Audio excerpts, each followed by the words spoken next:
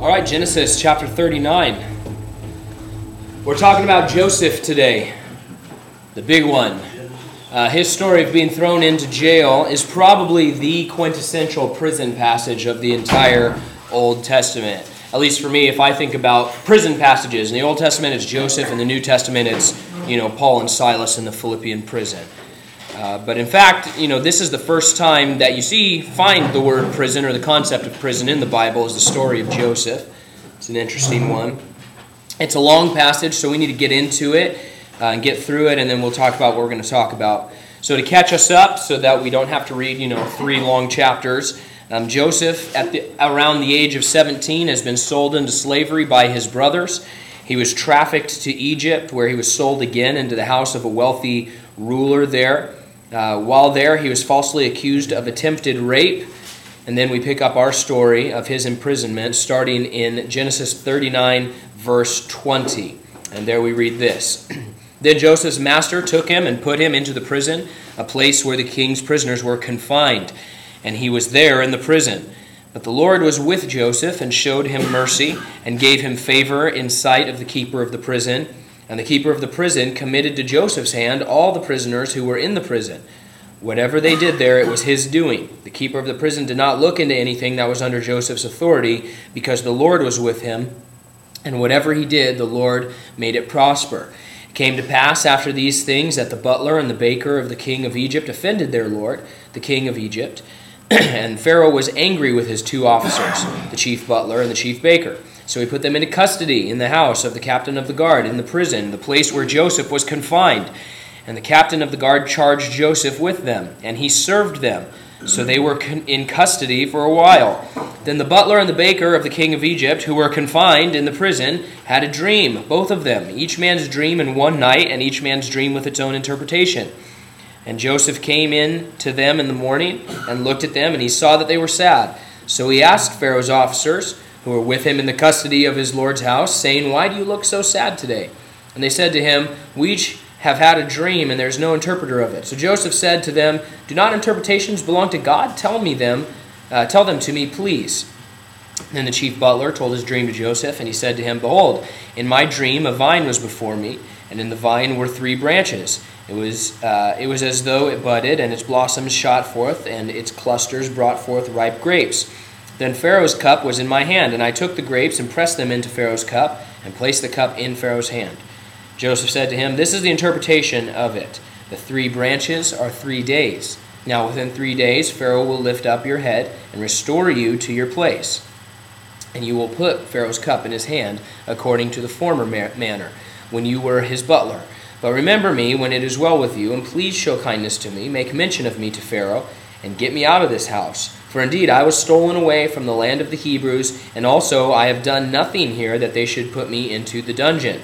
When the chief baker saw that the interpretation was good, he said to Joseph, "I also was in my dream, and there were 3 white baskets on my head. In the uppermost basket were all kinds of baked goods for Pharaoh, and the birds ate them out of the basket on my head."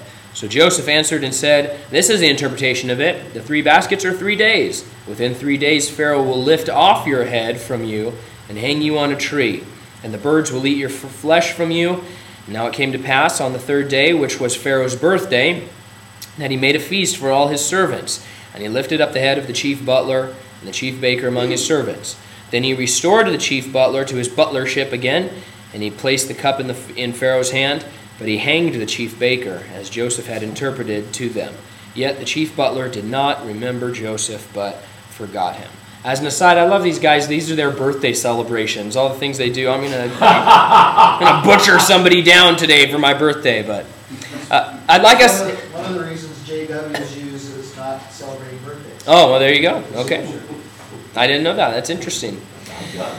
I'd like us to focus on contentment and faithfulness this morning, because that is the theme that really jumped out at me as I looked at this passage. Of course, we know that the entirety of this incredible plan that God was working out in Joseph's life. We know that how Joseph was used by God to save the known world during a time of severe famine. We know about the great reunion he's going to have with his family. We know about the fulfillment of his own boyhood dreams that the Lord had given him. We know all of that. And so we can't really separate that knowledge out from our reading here. But as we look at this passage, and specifically his imprisonment, I mean, look at Joseph in the midst of this passage, in the midst of this text. And you can't help but see a very godly, very biblical contentment and faithfulness. You know, on the physical or the circumstantial level, everything about Joseph's life was the opposite of what we would seek for ourselves. He had no freedom. He had no hope for the future. The best years of his young life were going to be spent as a prisoner and a slave, separated from his family. He was a captive in a foreign land. This is literally the worst case scenario. That's what we find for this young man. In the text, the Holy Spirit almost pours salt on the wounds, as it were, as we read 3 times specifically how it says that Joseph was confined. By the way, he was confined there, and a 3rd time he was confined. And then 3 other times it talks about Joseph being in custody, you know, and I tried to emphasize that as we were reading, and it's like, man, the Lord is like, yeah, see, I put him there. I confined him. He is in custody there by my will. You see, Joseph there in this terrible state, yet you see a man who is absolutely, tethered down clearly by the will of God. And it's an interesting thing. However, in Joseph, in his attitude, we see acceptance and contentment and faithfulness and service to those around him. And we see that God brings an incredible amount of provision and spiritual prosperity to his life and to what we would call his ministry. Those are kind of the 2 constants that I see throughout this text. Just the dire circumstances surrounding Joseph, and then the blessings of God as Joseph is faithful to be content there. Look quickly again at chapter 39, verses 20 and 21 to illustrate this. It says, "Then Joseph's master took him and put him in the prison, a place where the king's prisoners were confined, and he was there in the prison. But the Lord was with Joseph and showed him mercy, and he gave him favor in the sight of the keeper of the prison." Now, Joseph didn't have the knowledge that we have about what the Lord was doing in his life. He was just, in the thick of it. Way later in Genesis, he makes the incredible statement that we love. He says to his brothers, "Hey, you meant it for evil, and all of this stuff that happened in my life was meant for evil, but God meant it for good." But right now, he's just in the middle of it. Right now, he's just in the thick of it, realizing that, hey, I'm like a 20-year-old, foreign slave prisoner, and I have no hope for the future. But despite his circumstances, we see a man honoring God there. We see him serving others, and we really see him living contented. Right off the bat, we see that God gifts Joseph, and he is skilled in administration. He's gifted in leadership.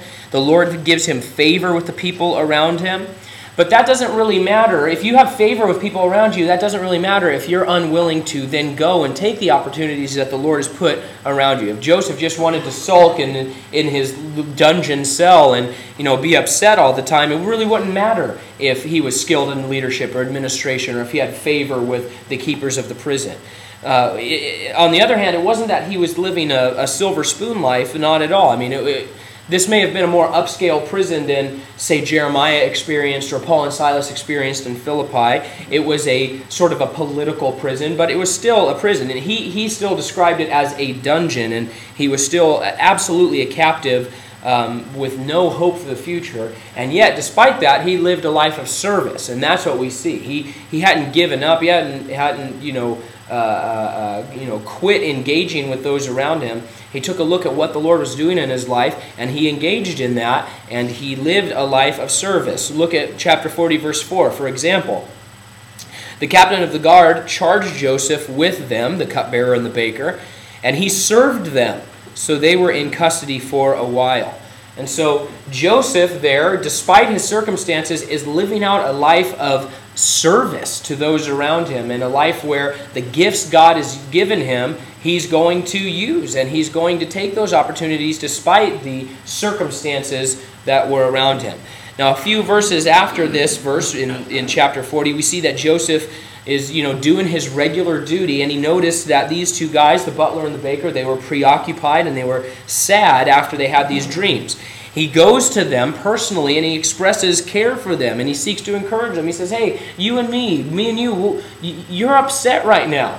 Yeah, I'm upset because I'm in a political prison for the rest of my life probably." But he goes to them and he says, "I have a personal relationship with these people. There's something wrong. Well, how can I encourage you? How can I talk to you? What's going on in your life? And then he brings them a message from the Lord. He says, yeah, the Lord's going to tell you what's going on. I'm going to tell you what the Lord has said.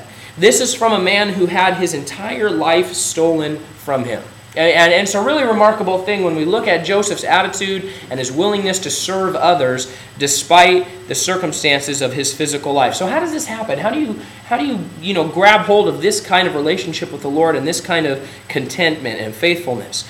Well, the key was that Joseph bought into the idea that God was with him. That's the key. I mean, you see it even on a small level. He says, hey, you guys had a dream? Well, God gives interpretations of dreams, so let's talk to him about that. And so he had a faith in the Lord, and he had a trust, and he bought into the idea that the Lord was with him. He bought into the idea that where the Lord had placed him was where he was meant to be. He maybe didn't understand all the things that were going on in his life, but he was willing and submitted to his God who had placed him there. He determined to be content and to work and to serve and to honor God right where he was, and he didn't kick against that confinement. Because of that, we of course see the exaltation of Joseph later on in Genesis, but we see an incredible glorification of God. You see the testimony of God going out in this pagan and terrible land. Because Joseph was a willing participant in God's plan for his life, because he wasn't Jonah at heart, God's people and much of the known world were saved from starvation and death. And of course we look at that and we say, well, yeah, look how the Lord orchestrated all of this so that the children of Israel and so that much of the known world could be saved from this incredible famine that was coming on the world. But does that mean Joseph was happy with everything that was going on in his life? No, of course not. I mean, he wasn't happy about his circumstances. Not at all. He says to the butler, hey, when you are out, please remember me so that I can get out of here too. But that's not really a complaint. He's saying, hey, I'm not even supposed to be here. I haven't done anything that's worthy of being in prison. And when you're out, as I've told you, that God is going to set you free. And when you're free, remember me. And remember that I'm here wrongfully. And kind of everybody knows that I'm here wrongfully. That's a whole other study. But it's clear that Potiphar knew that Joseph didn't rape his wife or try to rape his wife. I mean, that's a whole side thing. But he says, remember me. So it wasn't that he was happy about his circumstances, but he wasn't complaining about them. And he was content to be in the place that God had put him. Now, eventually that's what happens. You know, several years after this passage, the butler finally does remember Joseph, and then that's what gets him out of there. And he goes to Pharaoh, interprets a dream for Pharaoh, and the rest is, the history that we know so well. So it wasn't that Joseph was all excited about living a life as a foreign enslaved prisoner in the land of Egypt. That's not what he was excited about. However, he was confident in his God. And he was confident in the God who had shown him mercy, the God who had given him favor, the God who had given him gifting, the God that he was determining Joseph's life, and he bought into that. Joseph was okay with that. He was submitted to that, despite the fact that his physical circumstances weren't all that he wanted for himself. And so how does this work out for us as we're trying to apply these things and his example to our lives? We look at this passage, and we see God's word describing Joseph, and we see it saying he was there in the prison and really driving that home. And you can't get away from this passage without seeing that, the Lord kind of put him there on purpose. And we look at that, and we know definitively that God had purposefully placed Joseph in that terrible place or in that difficult place so that a great work could be done and so that the Lord would be magnified through this young man's life. He was there in the prison so the Lord could purposefully prosper his ministry to others. And so the question is, where are you today? Where am I today? Where do you find yourself? Where have you been scattered by the Lord as his disciple? What people are you around? What people has God brought into your path? Who around you is confounded by something going on in their life? Who around you is discouraged or saddened or struggling? Who around you is needing a message from God? What has been entrusted into your hands? Are you being trustworthy with the responsibilities, both spiritual and physical, that have been given to you by God? Those are the questions that we have to evaluate within our own lives as we look at the example of Joseph. Because it's clear throughout this story that the Lord was there with Joseph in the prison. He was pouring out mercy. He was pouring out gifting. He was paving the way for Joseph to find favor with those around him. He brought all kinds of opportunities to Joseph for ministry and service and all this other stuff. But God also confined him to a set of circumstances that weren't ideal, a set of circumstances that we might think weren't fair. And that's where God worked in Joseph's life. That was the route that God chose so that Joseph could be the savior, the physical savior of the land of Egypt and the children of his father and much of the known world during that famine. And when we look at our own lives, at least I know for myself, and this spoke to me, that I'm looking for more of a Daniel type calling. It's the same sort of scenario. He had some rough stuff, but it's the same sort of scenario. Young man taken from his home, separated, in a foreign land. But almost immediately, he's made into this incredible ruler. There's no prison. There's no false charges of attempted rape. Daniel gets to Babylon, and it's almost as if they were waiting there to shower him with these monumental physical blessings and prominence and prestige and all this stuff. And it's like, yeah, I think I would rather have a Daniel calling than a Joseph calling. I can deal with a miraculous evening in the lion's den if I have to, but let's skip these many, many years in Potiphar's house as a slave and many years in prison unlawfully and all of this sort of stuff. But that's not how it works for everyone. You get to the New Testament, and Jesus explains on the ministerial level that he entrusts his people differently in the ministry and in his kingdom. All of us are called to service. All of us are called to work in the Lord's kingdom. But he calls each of us differently. To some he's given 5 talents. To some he's given 2 talents. To some he's given 1 talent. That's the parable of the talents, that the master came and doled out a different number and a different set of resources to each of the servants. And it wasn't about how many you received, it was about how faithful you were with what the Lord has given you. And what happens, though, is sometimes I look at my 1 coin, my 1 talent that the Lord has given me, perhaps, and I not only question God about how much more important I am. Hey, Lord, you really should probably give me 10 or 100 or maybe like 10,000 talents because I'm worth that, But I also get disappointed then by the fact that someone else has 2 beside me or somebody else has 5 beside me. Lord, you've given that person 5 times more than you've given me, and that's not fair. And I want what you gave them, and I want to work in that field that you put them, and I want their life, I want their portion. I deserve to be the biggest. I deserve to have it the easiest. And it's a discontentment that sets in our hearts, and it's a failure to be faithful to what the Lord has provided to us. The problem is that we do not understand the incredible things that the Lord is working out through our lives and the circumstances that He's brought us. We don't get to see the end of the story as far as the will of God for our lives yet. We know we're going to end up in heaven, but we don't get to see that reunion, with Joseph's family yet, or the salvation through the famine and all of that sort of thing. There were these multiplied millions of people that the Lord was saying, I want to spare their lives from starvation, and I'm going to use this guy to do it, and it's going to cost something for him to get there. That was the route that got him into Pharaoh's household so that he could store up all that grain and save all of these different people. But if we lose sight of God's will, and if we get upset with the circumstances that we're confined in, if we start, then we're going to start neglecting what God has given us to do. And then we start arguing with God and trying to negotiate with Him based on what we think we should be receiving. I think I should be second in command over Egypt right now. I think I should be in charge of Babylon, Lord, so why don't you just do that without anything else going on? I want to be in a different field. I want to be with a different group of people. I want to be in a different physical climate, as it were. But sometimes, and most of the time, God confines us. In the necessary work that He's called us to do, there are always going to be moments of sacrifice and submission because lives and eternities are at stake, and that's how He works. He says, I'm getting to this point where these people are impacted with the gospel, and these people are ministered to, and this is the route that you get there. This is how I get you there so that you can make an impact for the kingdom.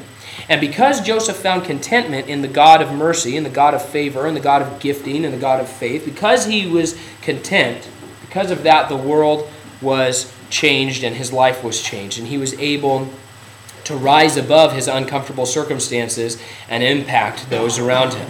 Because that God was able to do what he did in Joseph, we see this incredible world-changing event. And Joseph was on board. And so we need to find contentment. We need to take hold of it. It doesn't mean we have to like everything that's going on in our lives. It doesn't mean that, we have to enjoy every set of circumstances. But it does mean that we relinquish control of ourselves and relinquish our idea of what our lives should be to the God who's already got it worked out and already has a good plan for our lives. That is the way that we get to this Joseph level of satisfaction and godliness.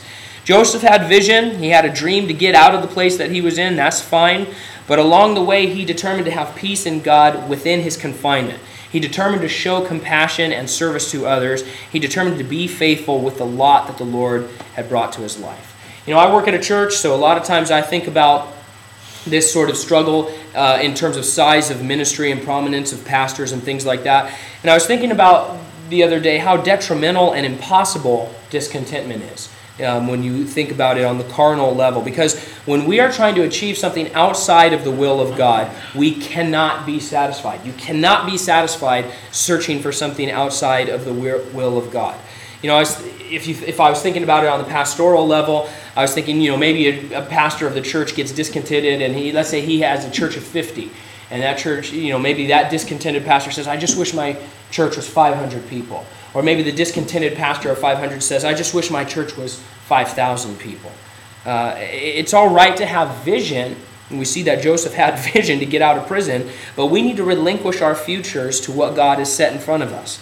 Because if we are trying to free ourselves from the confinement that God has put on our lives, then it doesn't matter what I achieve or what I go after. I won't find satisfaction. I can want to be Greg Laurie, and let's say I get there. Let's say, a person says, I want to be Greg Laurie. Okay, let's say you become Greg Laurie. You may be Greg Laurie, but you're not Billy Graham. You may be Billy Graham, but you're not Charles Spurgeon. You may be Charles Spurgeon, but you're not the Apostle Paul. And so there's never contentment outside of the will of God. And as we try to say, well, I'm going to go over here, and I'm going to do this, and I'm going to build this for myself, there is not contentment outside of that, because the Lord has a plan for your life, and He's working that out. And the point is that God has confined us to a specific time and a specific place and a specific people for a reason, each and every one of us. He has put a talent or 2 or 5 into your hand so that you can work with what the Lord has given you. And faithfulness to what God has given you is the biblical pursuit of the Christian life. And if we're wrapped up in self-pity or self-glorification or discontentment, then the work that God has entrusted to us will be wasted, and the Lord's presence in our lives will be diminished. And then on top of that, our carnal desires are not going to be satiated anyway. So God is with you. He has equipped you. He has poured out mercy and favor and opportunity in your life. And so now it's our turn and our time to engage and serve and trust that whatever is around us, the Lord means for good, as we are faithful to walk in the paths and the directions that He has called us to. So enjoy it out there.